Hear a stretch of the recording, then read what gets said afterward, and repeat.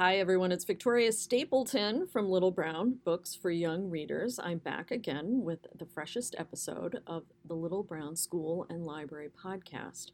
I'm very happy to be in the Cave of Literary Fabulosity today because I'm with Greg Pizzoli. He is a noted picture book author, a multiple Geisel Award and honoree winner, most recently for The Book Hog. Earlier, off mic, so to speak, we were talking about the pig thing because he has a number of books featuring pigs, including his brand new early graphic novel reader series, Bologna and Friends, which is delightful. But frequent listeners of the podcast will know that I do love Pig. And I made friends with Pig this morning, so now I feel bad. Oh, no. I just realized what I had for breakfast, but Pig is great. Well, I've been vegetarian for 20 years, so I can't follow you down that No, path, but you can't. I do love drawing pigs, apparently. They're lovely. They're lovely. And I as my 2020, I don't make resolutions. I make sort of like, it'd probably be a good idea to try this. It's like one of those things. Well, let's eat less meat, and then I think, Oh, well, now we're doing this thing where a vegetarian has mentioned that he's vegetarian, and now everyone says, well, I would like to, like... No, because the second part of the sentence is, but then I think about bacon, and I'm like, nope, not happening. Hey, to each his own. I'm not here to tell anyone else how to eat. You have done just a prodigious number of really lovely, accessible, charming, yet spicy and sparky picture books. Goodnight Owl, The Watermelon Seed, The Book Hog, which I love, even though it is pink. Yes, frequent listeners will understand the childhood pink trauma from 1973. You do have a holiday book, which I think is probably the most mod holiday book of all times, The 12 Days of Christmas. I do think there should be like some sort of Austin Powers music at that party on the cover, don't you think? Huh. I'm not going down that road. No, don't go down that road. Uh-oh, this is not going well, people. 12 Days of Christmas. I think that 12 Days of Christmas should be playing. Okay, with maybe a jazz beat. Okay, maybe, okay. you know, I'll take you along there. maybe we get, like, Stan Getz to do the sax part of that. Yes. And now you're doing Bologna and Friends. So what I love to talk to picture book creators about is that whole sort of, there's the visual storytelling as well as the verbal storytelling. And now that you're moving into a graphic novel format, which is, I don't want to say more complex, because I don't think it necessarily is more complex, but it's a different storytelling arrangement. Can you talk to us a bit about how you've approached characters before, or storytelling before as a picture book creator, and now moving into graphic novels?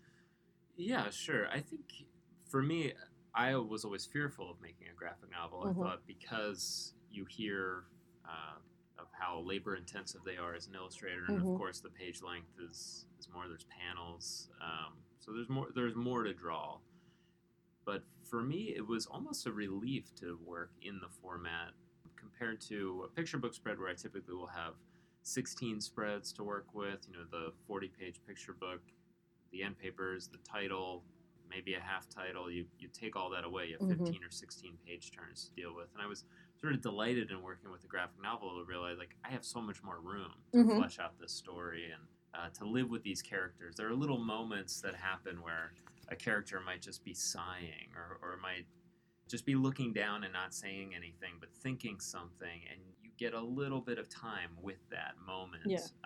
Whereas with a picture book, you can have that. Some people are great at that. For me, I feel like each page turn in a picture book is such a monumental shift in the story that I high impact page turns have kind of been what I strive for in a lot of my picture books. So it's been a delight to have a little bit more room for that kind of softer, I don't want to say quieter necessarily, but more introspective moments within each character.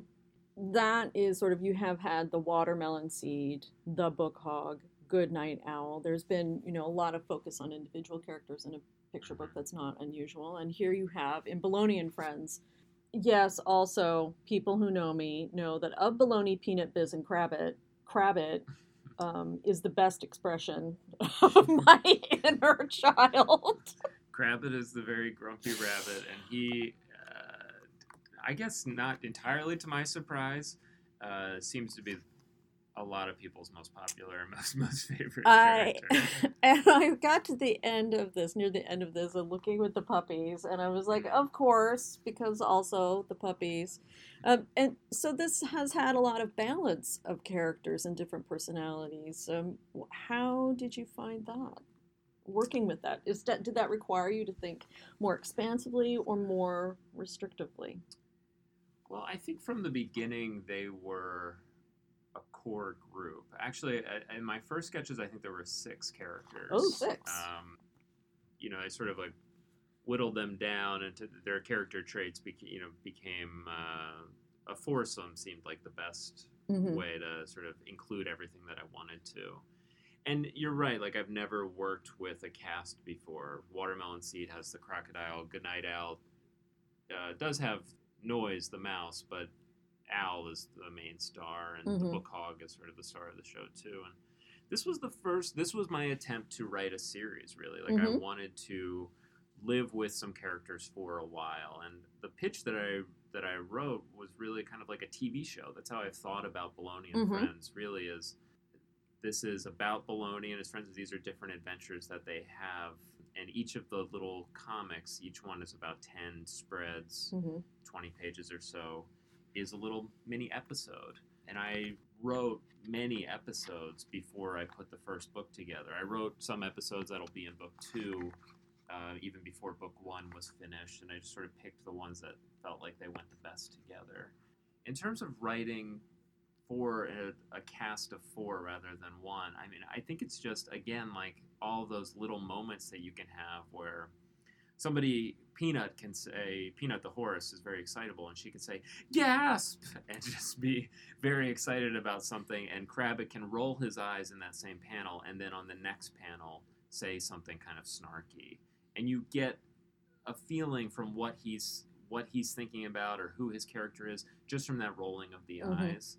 And I think that writing for 4 has been, again, it's just been kind of a relief. Like I've never related to this feeling when writers talk about, oh, you just get the characters on the page and let them talk, Mm-hmm. let them do their thing. I sort of never understood what that meant as a writer before. And I really do feel like with Baloney and Peanut and Biz and Crabbit, I feel like I could have them standing at a bus stop and just kind of almost record their conversation Mm-hmm. in my sketchbook, and something funny would happen or something interesting would happen.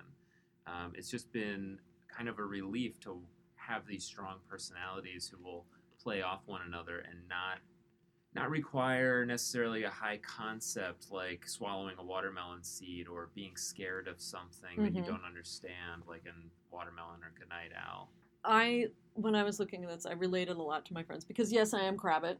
I Mm-hmm. am Crabbit. This is known, but I have a sister who is Peanut, Mm. and one of my best friends, I would say, is Baloney. I really was always the Crabbit of the group, but I do remember like going to the school bus, and as I was reading this book, I mean, I was sitting there thinking, oh, this reminds me of this book is aimed at a little younger audience, but I was thinking of fourth grade Mm-hmm. and the various mornings on fourth grade when we would just talk about different things. Right. I feel like sometimes we think of these.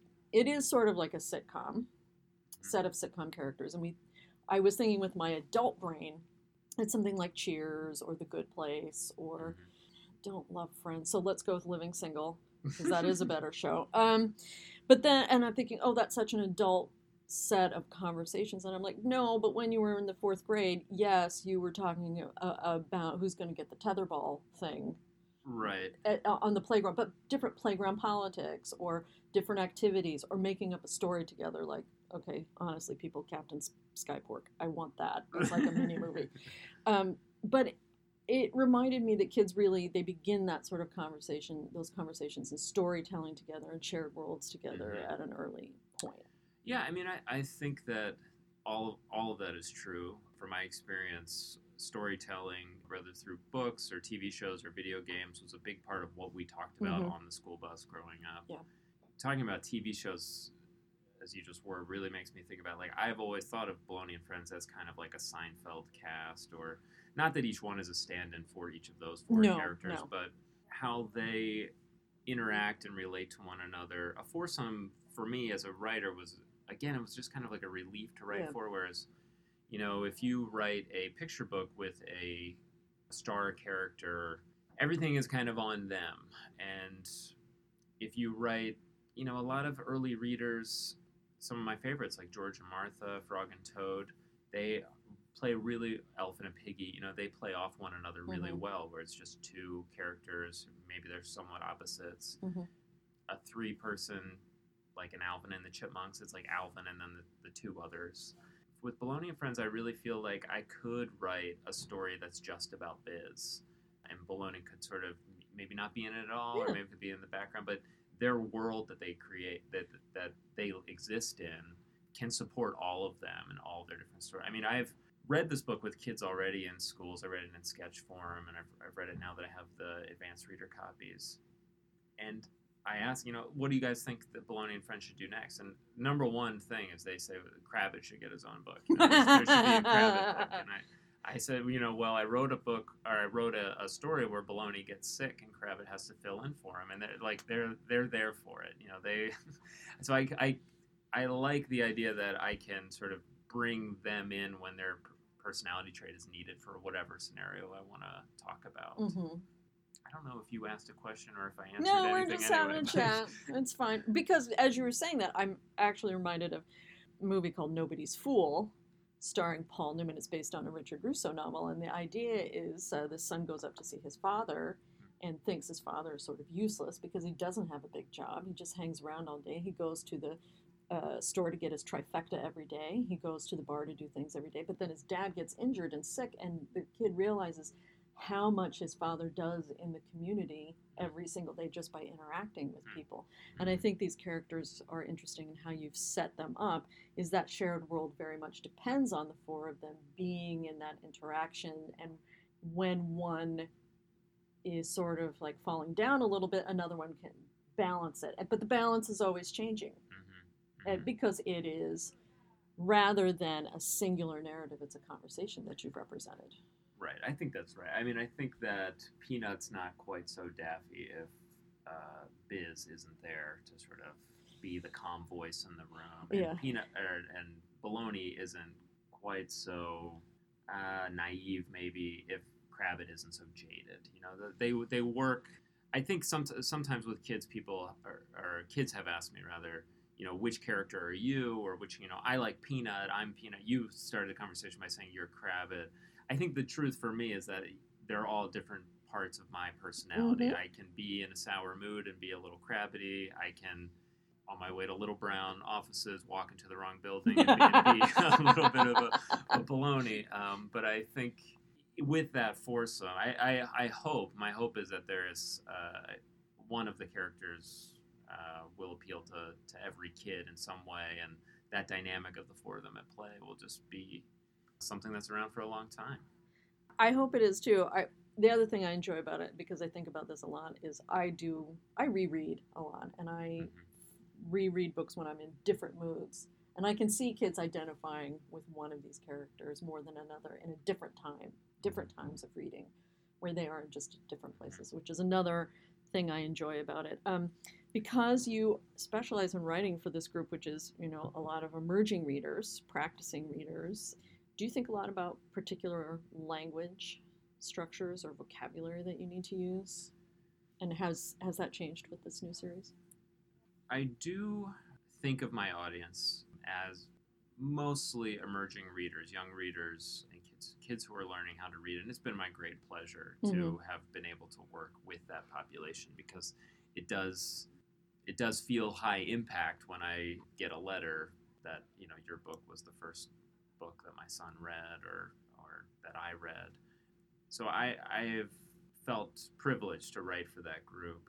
I think Bologna and Friends was, I don't know that it's a departure, it's a little bit of a shift in my work, in that it is for a slightly older set of readers, but I do think that I still feel like it's an early reader in a way. And I think I designed it to feel that way, in that I wanted to tell smaller stories. It's a 96-page book, but it's not one story. No. It's 3 sort of like 10 to 12 spreads, so like 20 to 24 page comics, and then little one-page mini comics, and then an opener and a closer that are each a couple pages. And that's the format that I want to follow. That you could read one of the stories and feel like you read a chapter or two Mm-hmm. of a chapter book. Get that same feeling of like, well, I've started something and I finished it. Now I can put this book down, go do what I got to do, and I can come back to it later, and not feel like necessarily it's too much to handle Mm-hmm. for someone who's just getting into decoding language in a way that graphic novels have proven to be such a good thing for. I also was pretty deliberate with the speech bubbles, and that I use speech bubbles, and following in the footsteps of many greats, I colored the speech bubbles so that they correspond to the speaker. So Bologna's speech bubble, he's an orange pig. His speech bubbles are orange. Peanuts, a blue horse. Hers are blue, and so on and so forth. And I think I've been aware of that. I don't work from a word list the way that Dr. Seuss was purported to have written Green Eggs and Ham from a list of 50 words or something. Like, I don't do that in any sense, but I am aware of who my audience is, and I am writing for them specifically. I'm going to ask you a question I've asked Marianne Hoberman, she's a poet, on this question, and I've asked novelists who write big YA novels, how do you begin a story? Do you start writing or do you start speaking it? Oh, that's such a great question, because they really do live in the same place for me. I will start in my sketchbook writing. I'm pretty specific in my sketchbook tastes, and that I've been working with the same one for a few years, and it's each spread has a blank left-facing page and a lined right-facing, so I can write and draw on the same spread and sort of organize my thoughts in that way. And I will typically start reading aloud as soon as I feel like I've got a long draft of something and I feel like I need to start editing down. If there's something there, then I'll start reading it aloud, and that will help me to figure out the pacing of it. But Bologna and Friends, it's funny. I sing a lot in my house. I mean, it's to my wife's chagrin. She's just like, anything will happen and will cause me to sing my response, or to just sing any song. And we will not make you sing right now. Well, I wrote sort of a little theme song for Bologna and Friends, and I was singing it, and I was always just kind of like singing it to myself as I was, walking the dog or whatever. And that's how book 2 is going to start. Is Bologna writing a theme song for the group, so that they, and I think that read aloud ability of my work, it's kind of what I've become known for, like with my picture books. But I think it's just also part of my process too, and that like reading something out loud is the only way that I know how it's going to sound when someone else is going to read it. I think that's why I read with kids a lot too. When I'm on tour or when I'm doing school visits, I will try new things out on them. I'll give them a sneak peek, but it's really me sort of testing my work, seeing if it's any good or not, or if it works the way that I hope that it will. It's really interesting working with picture books and books for young readers, and I feel like it must be the way that musicians feel too, and that there's like 3 different lives for every piece that you make, right? Like you have like the song or the story in your head. I have this little like Bologna and Friends theme song that I wrote, and I have the way that it should sound and feel and exist in my head. And then I have the book, right, which is the document. That's like the recorded version of it that everyone can see and can share in. But it's never going to live up to what I had in my head. It's never going to be as good. It's never going to feel exactly right. There's always going to be one thing that I wish I could tweak or change. I mean, that's just the reality of being a creative person. Yes, I can hear the voice of one of your new neighbors in my brain as you say that. We will leave that name unmentioned. Oh, hey, hi, Pete. How's it going? But then the third thing, the third way that the work exists is when someone else takes it. Yes. And they read it aloud. And they either read it to themselves or they read it to a group, and how they perform it. And they may interpret it in a completely different way than what I intended, what was in my head, or even sometimes what the document has on the page. But, your work, just exists in all these different ways and in these different places. And so for me, the way to get it as close as I can to that first phase where it's in my head is to read it aloud a bunch and to take it out and test drive it in the world. So you've mentioned in number 3, other people reading your work. How long did it take you to get used to that? I know people are like 20 books in and they're still like, yeah, I don't know. No.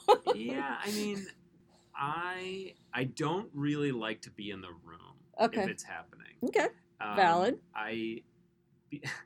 I have been very impressed by many readers. I have stolen things from like, the way that they did I learned the sign for crocodile, the ASL sign for a crocodile from a school librarian in Mississippi who did a fantastic reading of The Watermelon Seed that I was there able to see. Most of the times, though, I find myself sort of like being a little cringy because you just don't want to be in the room when someone else is it's that letting go of the control of it. It's like, I wouldn't have said it that way or wouldn't have emphasized that word. And yeah, it is hard to let go in that moment. But people send me clips of them reading them on YouTube, and I'm just happy that people are sharing my work to whatever audience they have. But don't make a full video of reading the book on YouTube. Right.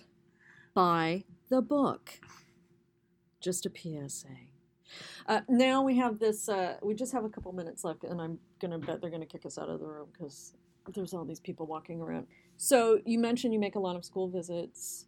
What have you learned over the years from meeting your readers? Well, I've learned a lot about what will hold an audience's attention and sort of those dynamic page turns that we talked about earlier in the conversation. I think that there is a certain kind of picture book that works really well for one-on-one, contemplative, quiet reading. And for me, that just hasn't been the direction that I've gone. I am more comfortable, I think, with a group of 450 kindergartners or first graders in an auditorium, and we're laughing and talking and making jokes and being surprised by one another. I think that it's just been such a joy to get to know the audience that way, and that preciousness that I think a lot of people hold dear. I just don't know that it exists in the schools and libraries that I visit. I think no, children are feral. There are books. There are books for every reader, and every reader, or there is a reader for every book. Oh no, honey, no. I'll stop you there. No? There's a couple books that should not have readers. None of yours, of course. Okay, well, I mean, it's I got one or two in my brain right now. Debatable, I guess, but I think my understanding of like what will hold a kid's attention and there's a lot of talk about like getting kids who are quote unquote reluctant readers or getting them into books, whatever way that we can grab them. And for me, it's been humor and anxiety. Those are the two humor things. And anxiety. Those are the two things that that's how I had a ton of anxiety as a kid. I probably still do now.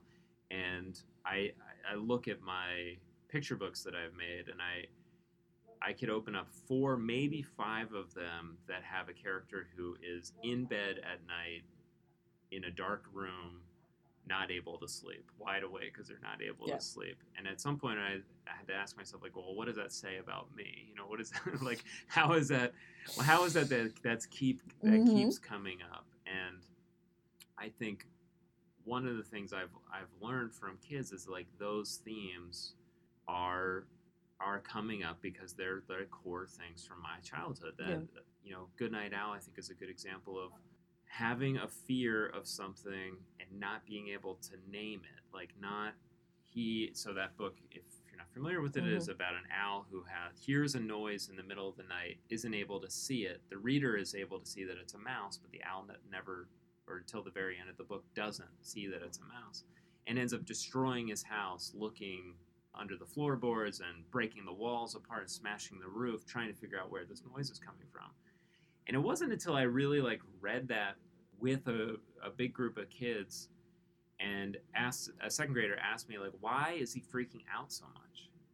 And I remember saying like, well, what do you think? Like, why do you think he's freaking out so much? What is he? Is he angry? Is he sad? Like what?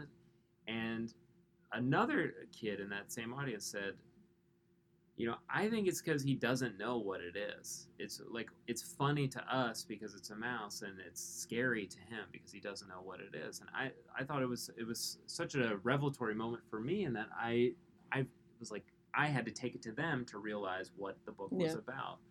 That it's about the unknown, right? The unknown is a very scary thing. The diagnosis from the doctor, the phone call is the worst part of the waiting sometimes, before you know what you have to deal with. And so I think like one of the greatest experiences for me is taking those books in, now that I've been doing it for a few years and have about 10 books out, and I can learn from them and see, well, what did you guys think of this book, and where did it take you, and how it will sort of circle back. One of the craziest moments is maybe tangential, but that I had when I was reading Goodnight Owl, and in his living room, there's a whole bunch of stuff all around, and there's a little watermelon seed thing, there's a trophy from Number One Sam, there's little moments from my other books, but he also has a painting on his wall, and it's a painting of a ship and a lighthouse. And that book I illustrated in 2015, it was published in 2016, and in 2018 I published This Story Is For You, which features this recurring motif of these kids in a boat, in a sailboat, following the light of a lighthouse. And when I drew Goodnight Owl, I had no idea that I was going to make This Story Is For You. I had no idea. It wasn't in sketchbook form. I hadn't written it in any sense. And it's like to look back at my work and see, what is that connection there? Like, where did that come from, and how does it all relate? It's the mystery of my work. It's the mystery of me being a reader of my work as much as anybody else, I guess. I don't know if that makes sense to you. I think it makes sense to me, and really, I'm the only one anything needs to make sense to, because it is my podcast, but there you go. Greg, thank you so much for being with us today. Thank you for having me. I feel good about this conversation. Good. Excellent. This is my first time sitting down with Greg Pizzoli, and I hope that there will be many more, because we have not covered his approach to visual storytelling really in the picture books, and his palette, which I would like to talk to him more about his palette at some point. Yeah. Yes.